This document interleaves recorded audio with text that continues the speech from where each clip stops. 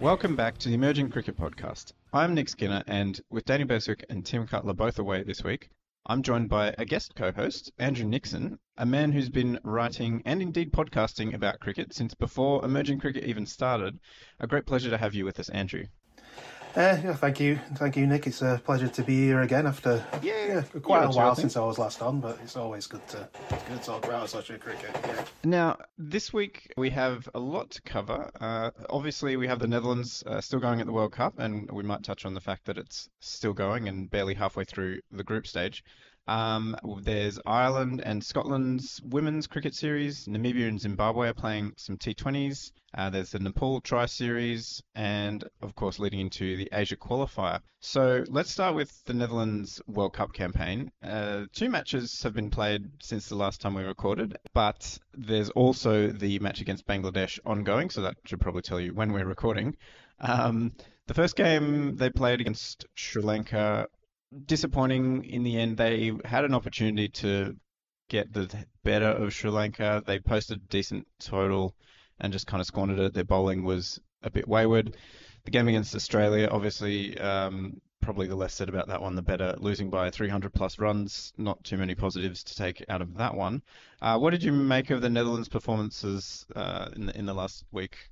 Well, the game against Sri Lanka, I suppose, started in a similar way to the game against South Africa, where they had a sort of top order sort of collapse, and then a low order partnership rescued them. This time Engelbrecht and Van Beek put on a big century partnership, and Engelbrecht was 70, Van Beek with 59, and I think 262 should have been a defendable target, but Samarik Rama score an unbeaten 91 to sort of take the game away from them, and they just couldn't get the wickets. They just weren't getting that sort of penetration with the bowling. I'm surprised Bas de Leede, although he was expensive, only bowled 3 overs.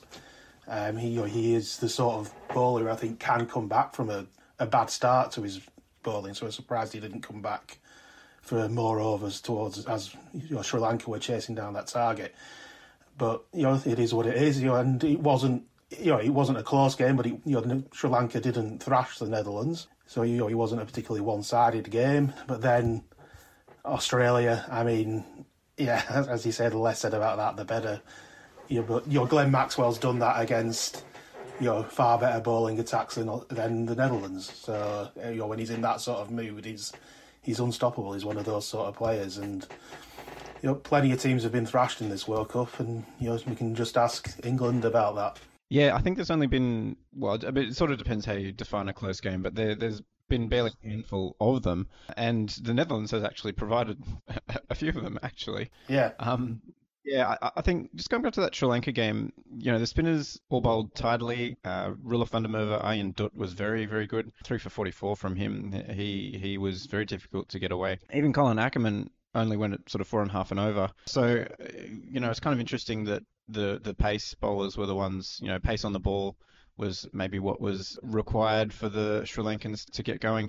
Logan van Beek as well. I mean, he had a very good outing with the bat, but he couldn't really back it up with the ball, which is interesting because for him, often when he does well in one discipline, the confidence carries through to the other, and he has a good day with both. So that was kind of notable. I think also, the fact that the Netherlands top order keeps collapsing and they keep putting the lower order in this position where they need to dig up a miraculous partnership. That's not a sustainable model for winning matches because, a guy like Scott Edwards can only pull out a miraculous innings so many times. And eventually, when you have guys with the quality of, Vikram Singh, Max O'Dowd, Colin Ackerman, Bas de Leede, that's a pretty good top 4. And so far, they haven't really fired. They've had a couple of sort of knocks between them, but they haven't really got going all at once to set up a really solid total, which is a real problem for the Netherlands because they, even in the game against South Africa, as you say, they started off really on the back foot there with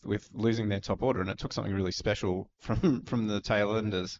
Yeah, we know what Bas de Leede can do. We saw it in the qualifier when he's got that century to get them into the World Cup. So it's not as if they're a poor top order. They're just all having a poor run of form all at the same time, and when that happens, it's tricky to sort of get out of that, isn't it? And I guess one question that I would have is, Where do you see Teja Nidamanuru in this team? Because, he's played every game so far. I don't think he's got more than maybe 20 in the whole tournament.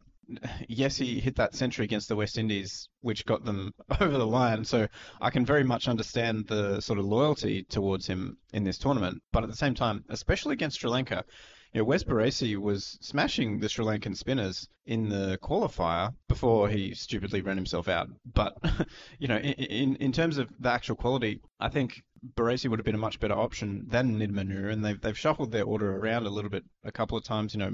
Engelbrecht's gone up, Nidamanuru has gone down a bit. I guess I would say Nidamanuru is, you'd think on his last chance, maybe, but I mean, maybe they're just going to stick with the same lineup throughout the whole comp. Yeah, I mean, against Australia, he batted at 7. He doesn't bowl, and that is the sort of place you put a player who you don't really know what to do with, isn't it? And yeah, and I would have picked Baresi ahead of him, I think, and I would be interested to see if they do make any changes. I haven't looked at the team playing against Bangladesh. As soon as we're recording now, I'll just have a quick look, and he isn't playing. Oh, there you go. Baresi is in against Bangladesh, and at the time of recording, they scored 35 off 31 balls. I promise I didn't look at that before I made that comment.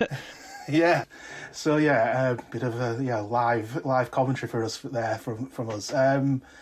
So yeah, obviously that's you've made a good suggestion there, and yeah, Ryan Cook's been listening to the podcast. That's good. Yeah, but I think and even in this game against Bangladesh, 3-0 for Vikram Singh and Max Adad. You really want more from them, because those guys have come together over the last year or so as a pretty good opening partnership, and they do bring something slightly different. Vikram Singh hits a lot of boundaries in the power play. Max Adad kind of starts a little more solidly and then builds towards an aggressive end of his innings.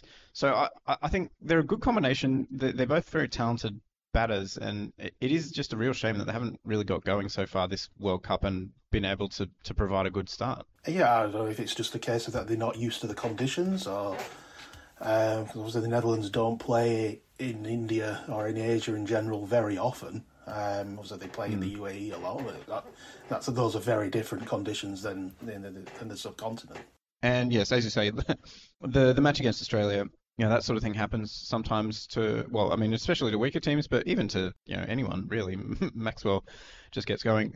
Yeah, so slightly disappointing that the Netherlands haven't been able to grab a second win, but I don't know, maybe we're just being a bit greedy with their World Cup campaign, because it already feels like, because this World Cup's gone on for so long, that the win against South Africa was months ago.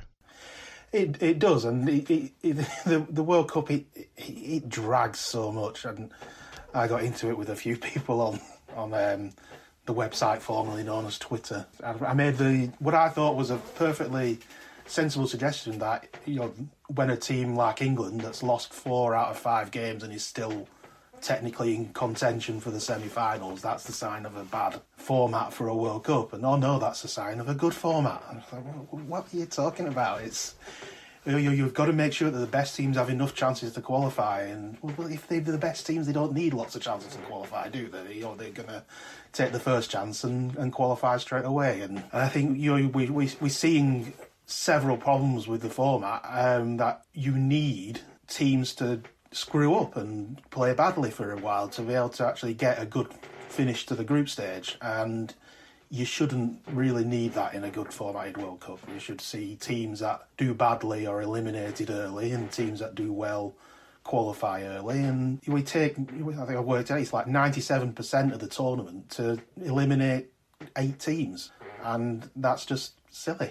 Yeah, as you say, I mean, the format rewarding the so-called best teams who stuff up early and then maybe make a recovery, I'm not sure about that. And the fact that you basically need that to happen for the format to be interesting is kind of the problem. And I guess, we've discussed format a lot, but I mean, the 10-team format is just not very good, because even leaving aside the inclusivity side of things, having big group stages means there mathematically are going to be a lot of dead or semi-dead rubbers coming into the back end of the group stage, which is the opposite of what you want, really, because the end of the group stage should be when things are getting exciting. But as it is, the end of the group stage is when you're pulling out your net run rate calculators and saying, well, Team A beats Team B, but not by too much, then maybe Team C could beat Team D, and then, all this nonsense. Whereas if you have a more simple format with, things like playoffs and repechage and whatnot, then a fan who's following their team, all they need to do is know that their team needs to beat another team, and then they're through, or they lose, and they go home. And I don't know, it just is fundamentally silly that a tournament is being played in a league format, because they're two different things. Yeah. And it's quite strange to me that the league format is viewed as a strength by some people, while it allows the best team to win. Well, I mean, we already have rankings to determine who the best team is over a long period of time of consistent cricket. If you're trying to determine the best team over a long period of time of consistent cricket, you're not holding a tournament. Well, as we say, the Netherlands against Bangladesh match is ongoing, so we'll just leave it there for now and move on to a series that has recently finished. Scotland played against Ireland in Spain, the facilities in the south of Spain, where they have some very nice grounds and it basically doesn't rain very much. So a lot of teams do come and play in Spain, especially when it might be raining back in their country, as it probably is in autumn in Scotland and Ireland. So the women's teams from Scotland and Ireland played a 3-match ODI series, which was Scotland's first ODI series since they were awarded ODI status by the ICC a couple of years back. And then the two teams stuck around for a 2-match T20I series. The ODI series went 2-1 to Ireland. Scotland, as we discussed last week, recorded their first victory in an ODI for 20 years since they beat Japan in 2003. So congratulations for them, but they weren't quite good enough to win the series, with Ireland coming back and winning the next two games. And the T20I series was shared 1-1. And although Scotland have beaten Ireland several times in the past in T20I cricket, so maybe a bit more meaningful that they won in the longer format. But also worth pointing out that Catherine Bryce scored 50s in every game of that ODI series. Sarah Bryce also chipped in with a lot of runs. They are very reliant on the Bryce sisters still. Hannah Rainey, though, bowled very well for Scotland. Took a 5 for. I think she got 8 wickets overall in the series.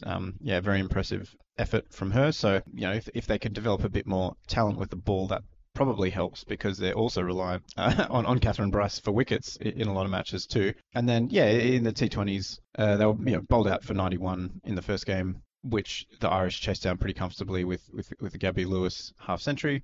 And then the second match, they restricted Ireland to a chaseable 117. And they chased it down in the last over, but pretty comfortably, 2 wickets down, and Sarah Bryce, again, 57 not out, leading the chase. So overall, I think a pretty good series for Scotland, but it does once again show how reliant they are on the Bryce sisters. It does. I'd be interested to see if Kirsty Gordon ever returns to this Scotland side, because that would certainly shore up the bowling a little, but I think she's still got hopes of playing for England, which is the next sort of cab off the rank for that England bowling attack. So I think she's still, although she is now re-eligible for Scotland, obviously playing for Scotland now would now make her ineligible for England because she's played for Scotland first. Yes, I think Scotland will be happy with the performance across the two series. Oh, it's a little disappointing when a 2-match T20 series finishes 1-1. I think we'd probably like to have had a decider for that series. Unfortunately, that wasn't scheduled. Obviously, prioritising the ODIs there. Good to see Scotland actually playing some ODIs. I'm surprised they've taken as long as they have done to play those, and good to see them pick up a win. I know you talked about that last week, but I think any time an associate beats a full member is something we worth celebrating. Yeah, as you say, this podcast very much endorses associates beating full members. And speaking of associates beating full members, Namibia has started off well in their series against Zimbabwe. They beat them in the first match. They're playing a 5-match T20I series in preparation for the upcoming Africa qualifiers. Zimbabwe and Namibia, probably the two top favourites for that competition, maybe Uganda in the mix. The first game, good bowling effort from the Namibians, restricted Zimbabwe to 121 for 9 in their 20 overs, and then Nico Darvin hit 80 not out, just thrashing it all over the place of 44 deliveries, and they chased it down very comfortably, 122 for 3 in 13.4 overs, so very easy victory. Good effort from the bowling, as I said, Gerrit Erasmus with 3 for 15. You love to see it. His filthy off spin, always in the wickets. Jan Nicole Loftus-Eaton in that first game actually had a very good outing with the ball, 1 for 11 off 3. Bernard Scholz, miserly as usual, 1 for 25 off his 4 overs. Yeah, and then the chase was pretty much a formality after Nico Darvin started going bang. The second match was a real thriller. Namibia posted 198 for 3 in their 20 overs, with Darvin again recording a 50, Michael van Lingen hitting 67 off 37 deliveries as well. Gerrit Erasmus in the runs, and JJ Smith blasted a couple of huge sixes towards the end. So nice to see him back in the runs. Ainsley Ndlovu in that game, the only Zimbabwean bowler who was really spared. Everyone else really copped a pasting. But then in response, Zimbabwe chased it down. Last ball, 200 for 5. 20 overs exactly. Sikandar Raza, an absolutely ridiculous innings, 82 not out off 35 deliveries with 9 sixes. It was just one of those innings where it looked inevitable from as soon as he got out in the middle. He just looked like he was playing a different game, and the only question was whether he'd run out of time, not whether he'd get there. And he got there on the very last ball. A hell of a last over too. He hit 2 massive sixes down the ground.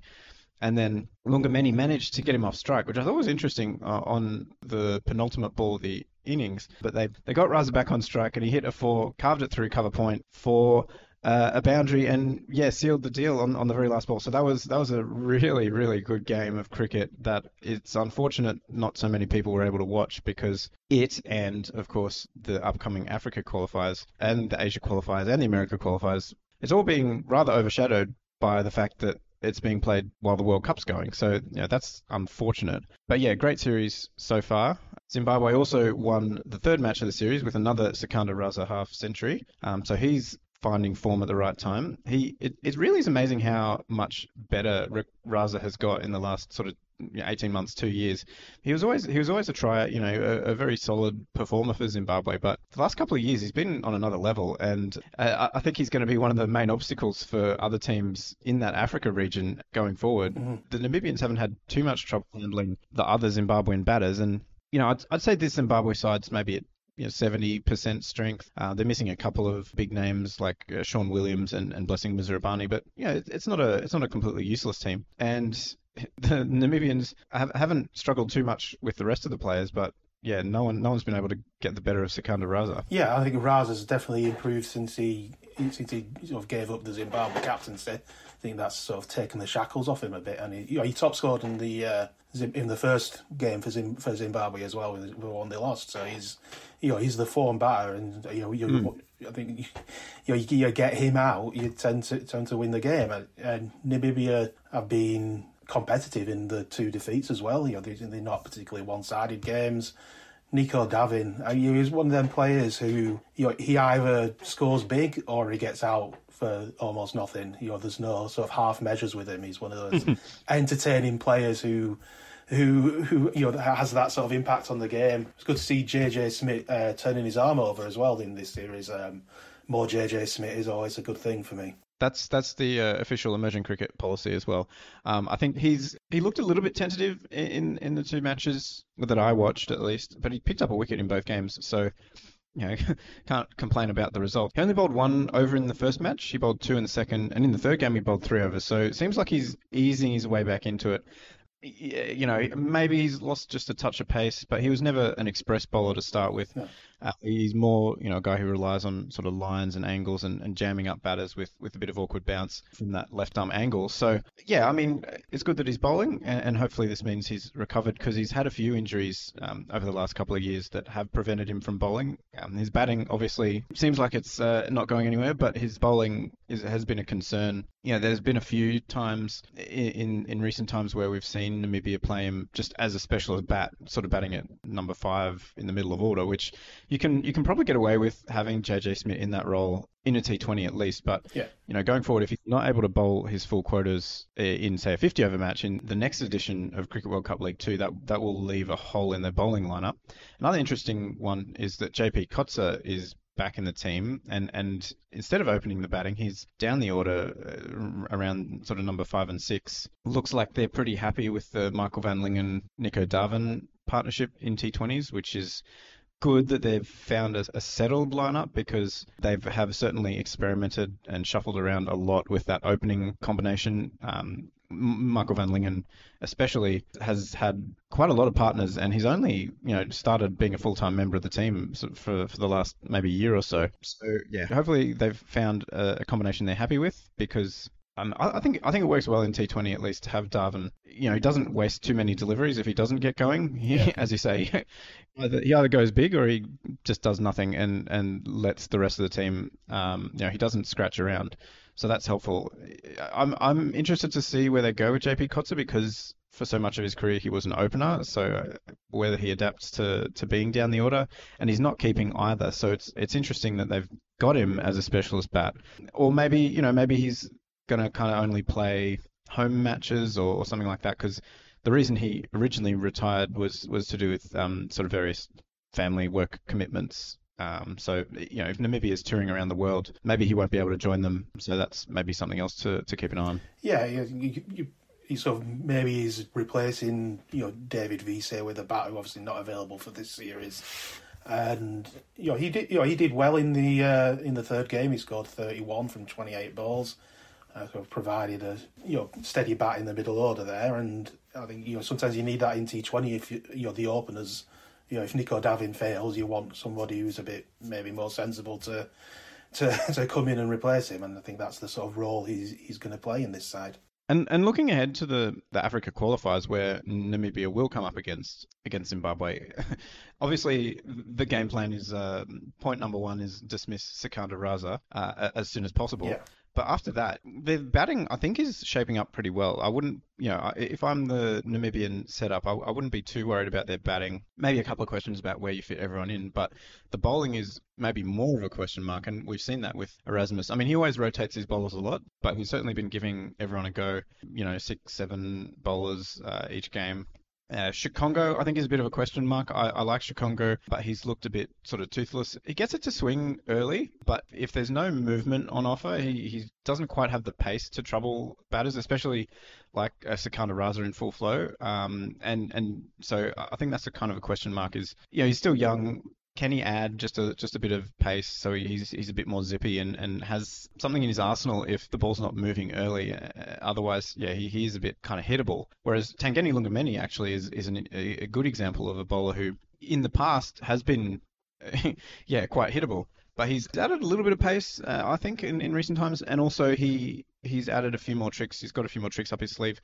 Watching the way they tried to defend that total in the second game, it was interesting. They were definitely targeting the sort of wide full toss strategy. Lungameni mostly pulled it off, but he just sprayed a couple too wide, and that allowed in the last over a bit of the pressure to come off. So they know what they're doing. It's just a matter of execution for a lot of the bowlers. So where do you see their bowling going into that Africa qualifier where they will come up against Raza again and various other batters from the regional game? Yeah, I think as you say, they've got the skills and they know what to do, but the execution perhaps isn't always there.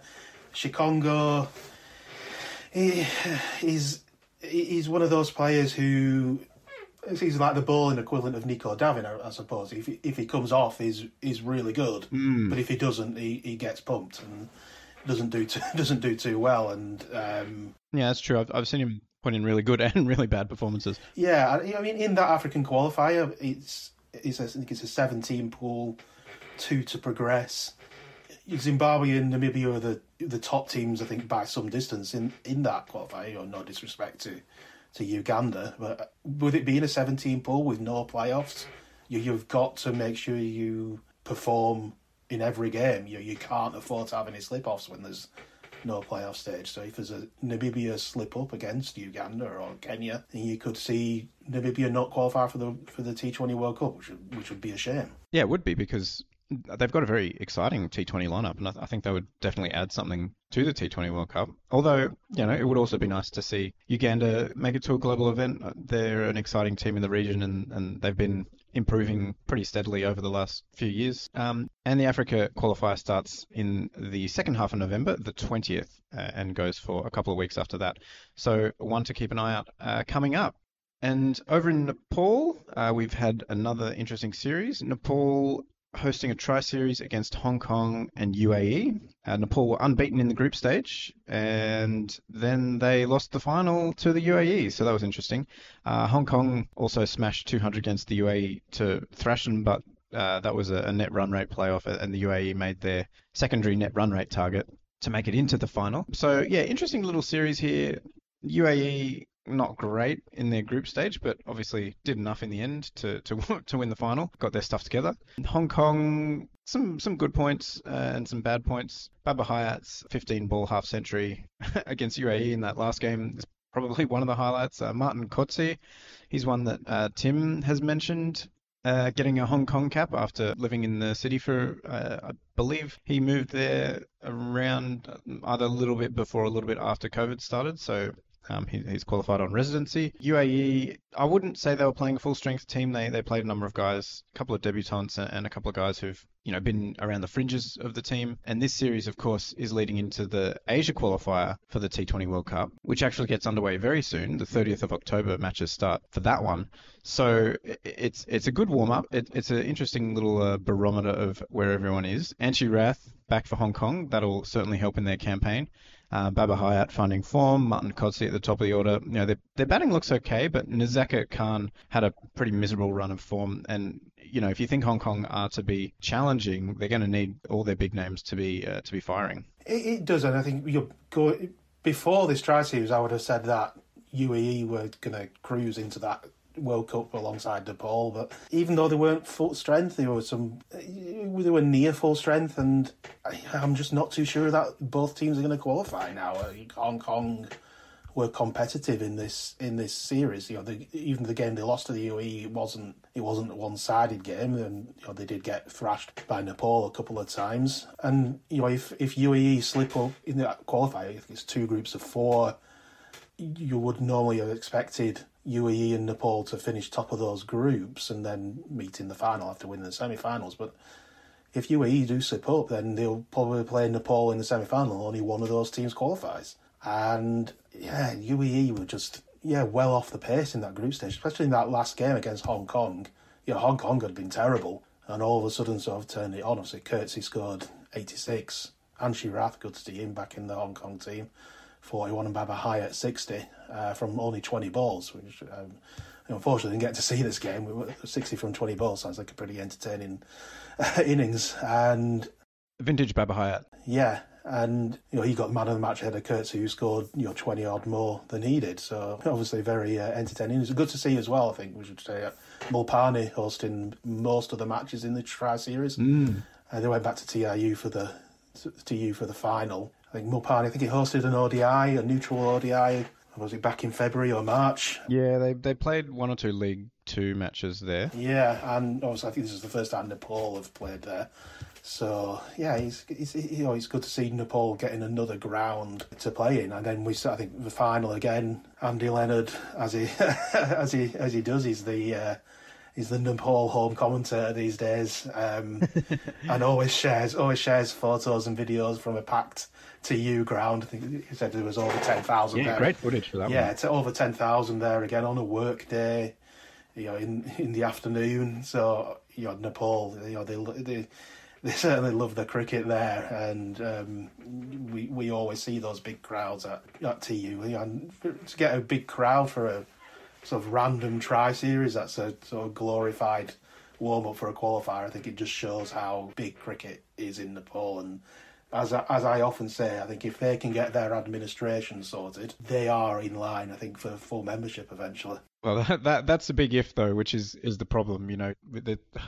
It is frustrating because we see this footage and we see, you watch the games and there's a roaring crowd and it's a great atmosphere. But then you see the news about the administration and, things like a T20 series where half the organisers fled the country after criminal charges. So it's this huge dynamic of, great popular appeal and, fan interest and a team that's very exciting now, actually, the Nepali, especially in the T20 format, they have a lot of exciting hitters and a very tidy bowling lineup. So I think they're a good unit. They'll bring a lot to the World Cup, assuming they make it. But the contrast between the on-field success and the administrative lack of success, shall we call it, Hmm. is it's it's about as stark as it gets when it comes to Nepal. Yeah, that on that final, Mohammed Wasim, UAE skipper, has been crucial for them getting runs up the top. I think Vricha Aravind, he still just seems to be struggling for form a bit. Not quite as fluent as he was maybe a year ago, which is definitely a question mark for them going forward because he is such a key part of that lineup. Arian Sharma actually coming into the team as wicketkeeper is also interesting. Alashan Sharafu, Ayan Afzal Khan, they have a lot of really exciting young guys in the team. So hopefully they can fire. I think Afzal Khan picked up a couple of wickets in the final and really put UAE on a path to success in that game. So he'll definitely be one to watch. But I mean, assuming the UAE's young players can actually fire, as you say, you would think they should be beating, they should be topping their group, Bahrain, Hong Kong, Kuwait, Group B in that Asia qualifier. But then you see the way Hong Kong put up 200 against them, Hmm. and you think maybe they will slip up. And then, as you say, if they come up against Nepal in the semi-final, then all bets are off. Yeah, I think it's a shame, really. And get into another bit of format chat here about the qualifying for the T20 World Cup. That only three teams from the Asian region, only two teams, sorry, from the Asian region are going to have qualifying spots. When the region probably deserves three. We're only going to get two of UAE, Nepal, and Oman in the T20 World Cup, and those are three strong sides. I think certainly all three of them are better than Canada, for example. I know people always pick on the East Asia Pacific region because Papua New Guinea have a pretty much a straight pass, but I think it's the Americas region that's overrepresented in that T20 World Cup next year, with obviously having two hosts, neither of which are probably among the top 12 T20 teams in the world. And West Indies maybe just in that top 12, but certainly not top 8, but of getting automatic qualifying. So you end up with three Americas teams in that tournament when really the region only deserves one, and you could probably give those other two spots to Asia and to Europe, who are the stronger regions. So yeah, it's going, as you say, we've gone over that qualifier. I think it's not as perhaps as clear cut as it was before this tri-series took place. Yeah, and I guess that means, Hong Kong coming into form at the right time.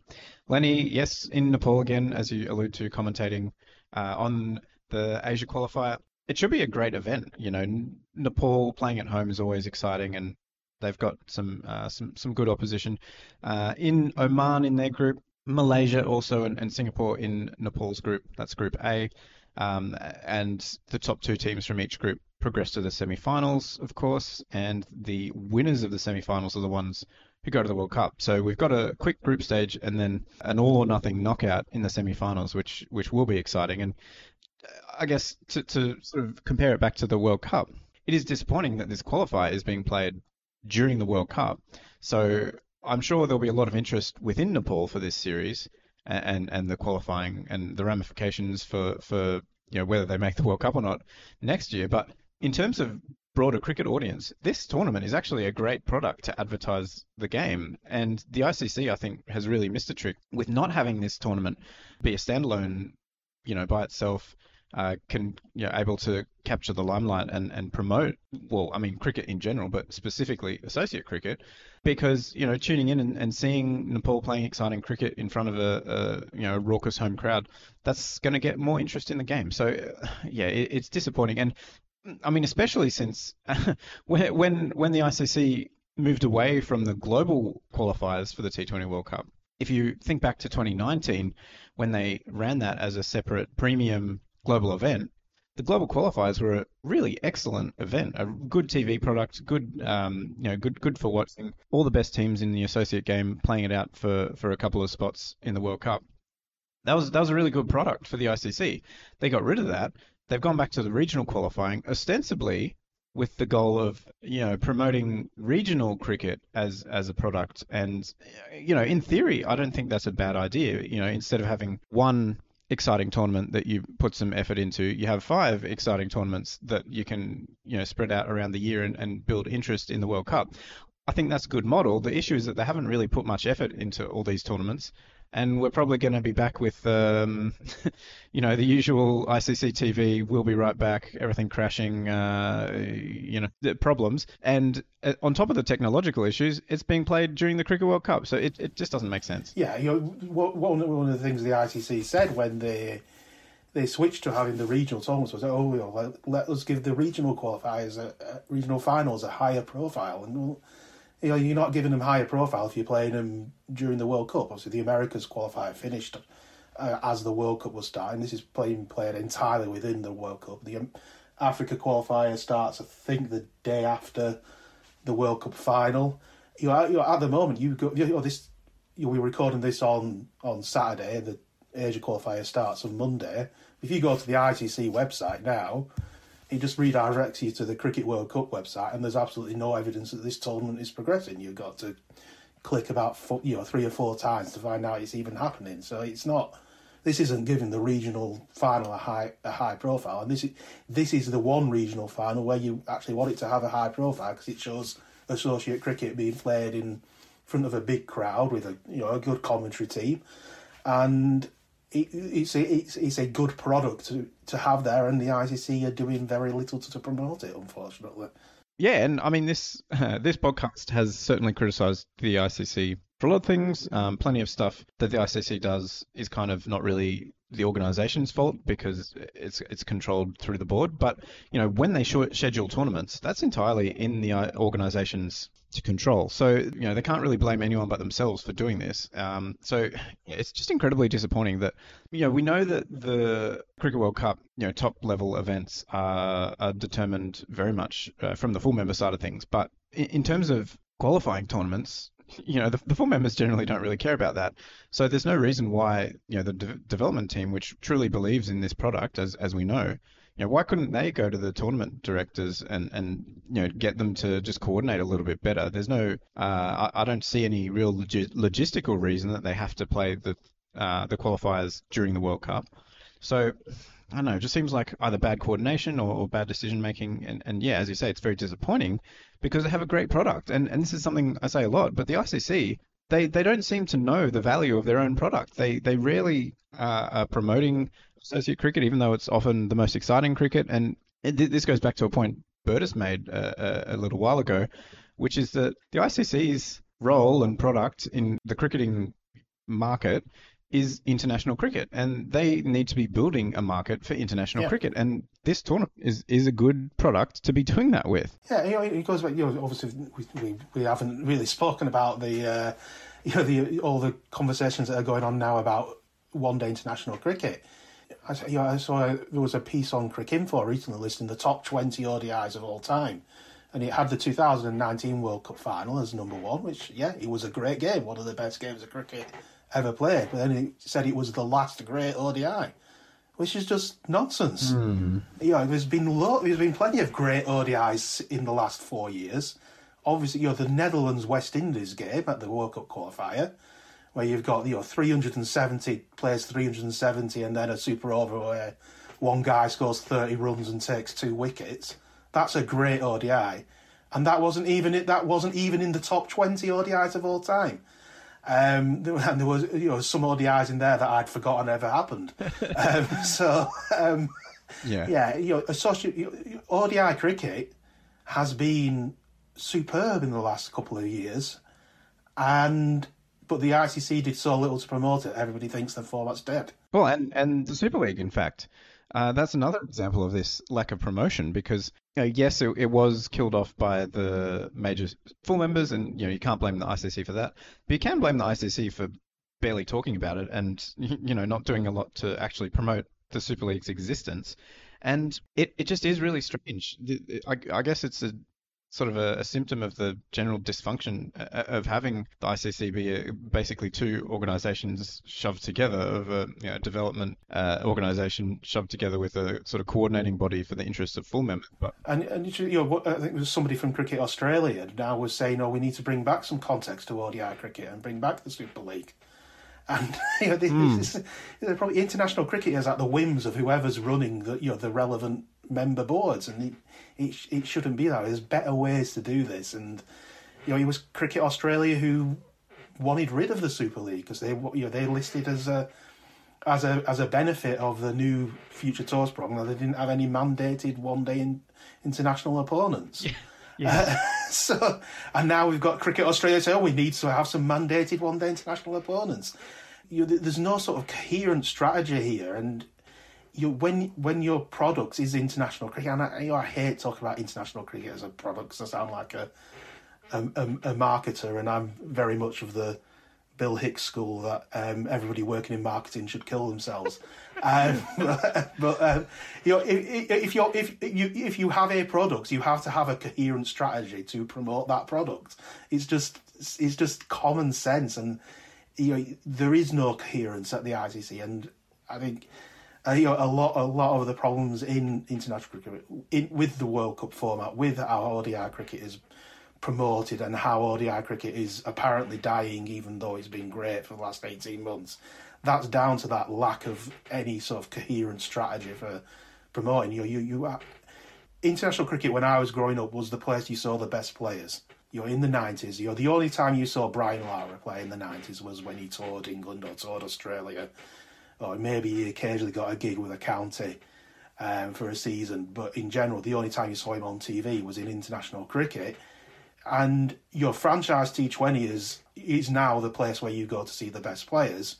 So you need to do something different with international cricket, and the ICC aren't doing anything different with international cricket, except at associate cricket, where but then they're not promoting what they're doing differently. So full member cricket needs to change, and it needs to change to something that into the way associate cricket has been run for the last sort of 20 years, which is exciting tournaments which have a logical, coherent pathway behind it, and you can't have your product be replaced by something and then not try and do your product differently. I always compare it a lot to the music industry. When streaming came along, when it was all of a sudden possible to download as much music as you possibly could, the music industry had to start doing something different. They made physical media into a prestige product, and then they got subscription services that offered something different and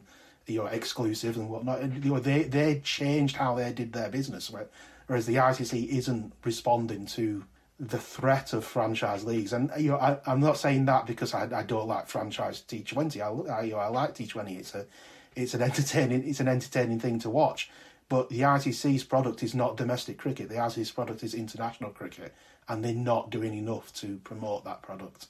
Yeah, and I think this goes back to the conflicting goals of the ICC in the sense that all the major decisions of the ICC run through the full member boards, and all the full member boards are trying to start their own domestic leagues. So it's difficult in that scenario to see anything but a conflict of interest if you're simultaneously, you're in the role of protecting international cricket, but also in the role of protecting your country's, own domestic cricket. And that's part of the issue, is that just that there's no centralized authority. It just all goes through the interest of the full members. And I guess, this is a very emerging cricket place to leave it, but, I think it's been 10 years now since the Wolf Report came out. And none of the recommendations have been followed, really, but I think all of them are still just as relevant in terms of governance and the game being run for a small number of interests rather than the benefit of everybody. And I don't know. The other point, I think, more on a more practical level, you talk about the benefit of franchise leagues being where you see the best players, and that's true. But maybe an underrated benefit of franchise leagues is context, because if you're watching an IPL, you know exactly what your team needs to do. They have league matches, and there's context and narrative, and then they have their playoff games, and there's context and narrative, and then they have the final. Yeah, there's a beginning, a middle, and an end, and it all sort of is coherent. Whereas international cricket, I know they've tried to bring in the Test Championship, but nobody really seems to know what's going on with it because, again, it's not promoted well. Well, yeah, I like the Test Championship. I think it's great. I really enjoyed the finals. But the issue is, it's sort of for the average cricket fan, the Test Championship is sort of this mysterious black box, and at the end of a couple of years, you have a final, and the final, that's nice, but how did they get there? Nobody really knows. partly that's to do with the scheduling issues and, having win percentages because not everyone can play the same number of tests and all that kind of stuff. Look, fair enough. That's not really the ICC's fault, but it's definitely. I mean, it's similar to the Super League. I remember when Pakistan was touring in Australia, and I actually tuned in to the radio commentary of that series to see if they would mention the World Test Championship points on an offer. And I listened to a pretty good amount of several tests, and not once did they mention the World Test Championship. And, that's the domestic broadcaster, and, that's not Cricket Australia's fault necessarily. But it just goes to show kind of the mentality in cricket is still built around this kind of international touring structure rather than the idea of narratives. And that's what franchise cricket offers, as well as the best players, is narratives. The touring model dates from a time when you played these long series because the first internationals were between England and Australia, and in those days it took absolutely ages to get to Australia from England. You had to go on a boat for 2 months, but now it doesn't take ages to get to Australia, but we still playing international cricket like it does. Yeah, well. This is a very emerging cricket place to end the podcast, I think, but I agree. And maybe on a more positive note, we could say that all people currently working in marketing should go work for the ICC instead of offing themselves. Yeah, maybe that's a bit more of a positive positive viewpoint because they desperately need it. A more productive use of their time. Yes. Well, it's a pleasure as always to talk to you, Andrew Nixon. Yeah, a pleasure as always, Nick. And our listeners can, of course, follow Andrew Nixon on Twitter, Andrew Nixon79, and he does also write for Cricket Europe periodically, so keep an eye out for that. Once again, thanks for joining us, Andrew, and thanks for joining us, all of our listeners.